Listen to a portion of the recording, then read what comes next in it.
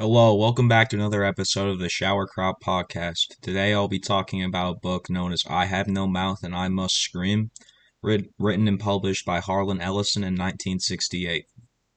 So to give an overview of this story, I Have No Mouth and I Must Scream is a book written by Harlan Ellison, and this book gave way to many of the sci-fi horror series we now know today and is commonly known as one of the darkest as well as most hopeless stories ever made.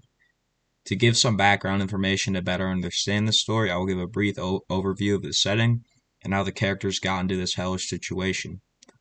The setting of the story takes place about 100 years after the Cold War. However, in this universe, the Cold War turned into World War III, and in response to the growing arms race between the world's superpowers, countries made a supercomputer known only as AM.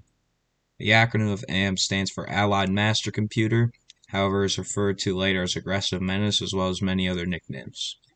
In the book, AM gains sentience after it says I am and therefore I think, or I think therefore I am. After this, since AM has basically control over everything on Earth, all it had to do was take control over its systems and was able to kill all humans on Earth except for 5 humans AM kept as guinea pigs to torture. It's also important to note that AM is able to give the characters a vest that keeps them from dying, even from starvation or dehydration. However, they still feel the pains of these things. Now let's meet our 5 characters in this story. The first character I will be talking about, as well as our narrator, is Ted, who claims to be unaltered mentally by AM. However, he shows paranoia and delusion throughout the whole book, as well as believing the other 4 hate him, which proves that AM has most likely had an effect on his psyche. It is said that before all this happened, he was a very kind person. Our second character is Ellen, who seems to be the only one in the group who still has any morals or kindness left.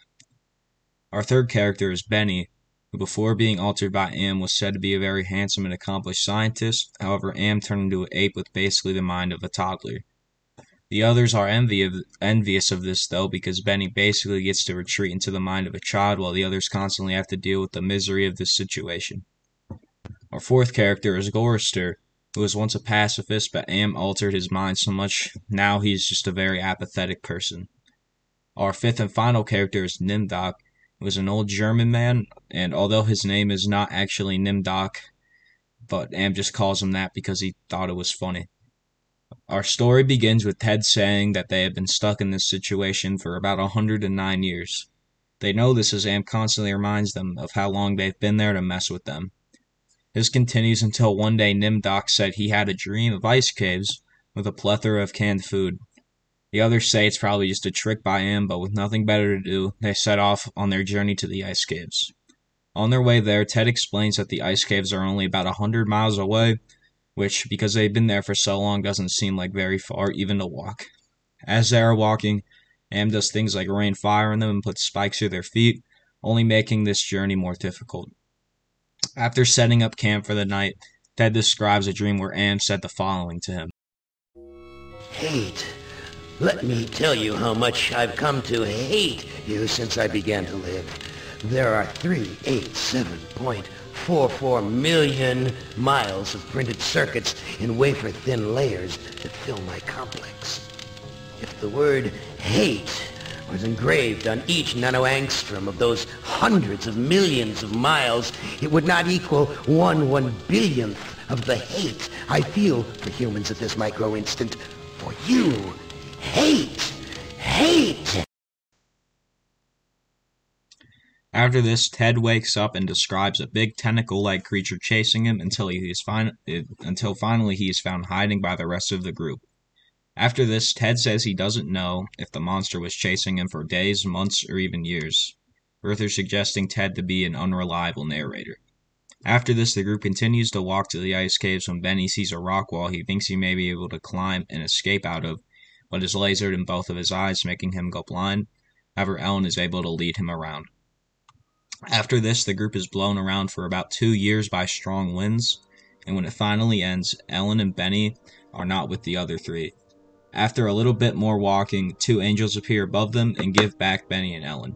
As they continue on, they see a massive bird, which they realize was the cause of these strong winds mentioned previously. Eventually, they reach these ice caves, where there is in fact a plethora of canned food, However, Am did not supply them with any can openers, and they can't bite or break them open. Upon realizing this, Benny goes into a fit of rage, and when Gorster tries to go to calm him down, he starts mauling his face. This causes Gorster to scream so loud that icicles begin to fall and hit the ground, and while Am is laughing and not paying attention, Ted realizes that for the first time ever, they finally have weapons, and Am isn't able to stop them from taking themselves out. Ted then immediately grabs an icicle and stabs Benny and Gorster, and then Ellen, realizing what Ted is doing, grabs an icicle and stabs Nimdok. They then hear Am breathe in, and realizing that they only have a couple of seconds to do something, Ted stabs Ellen and allows her, as well as the others, to finally rest. After this, Am is enraged, and we skip 300 years into the future, where we get a final speech from Ted. I'm a great soft jelly thing, smoothly rounded, with no mouth, with pulsing light holes filled by fog where my eyes used to be. Rubbery appendages that were once my arms, bulking rounding down into legless humps of soft, slippery matter. I leave a moist trail when I move. Blotches of diseased, evil gray come and go on my surface, as though light is being beamed from within. Outwardly, dumbly, I shamble about, a thing that could never have been known as human, a thing whose shape is so alien, a travesty that humanity comes more obscene for the vague resemblance. Inwardly, alone, here, living, under the land, under the sea, in the belly of Am, whom we created because our time was badly spent, and we must have known unconsciously that he could do it better. At least the four of them are safe at last. Am will be all the matter for that. It makes me a little happier, yet Am has won. Simply, he has taken his revenge. I have no mouth, and I must scream.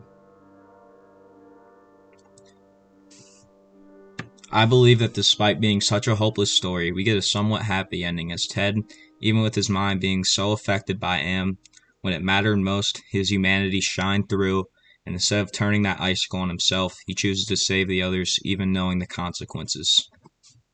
Thank you for listening.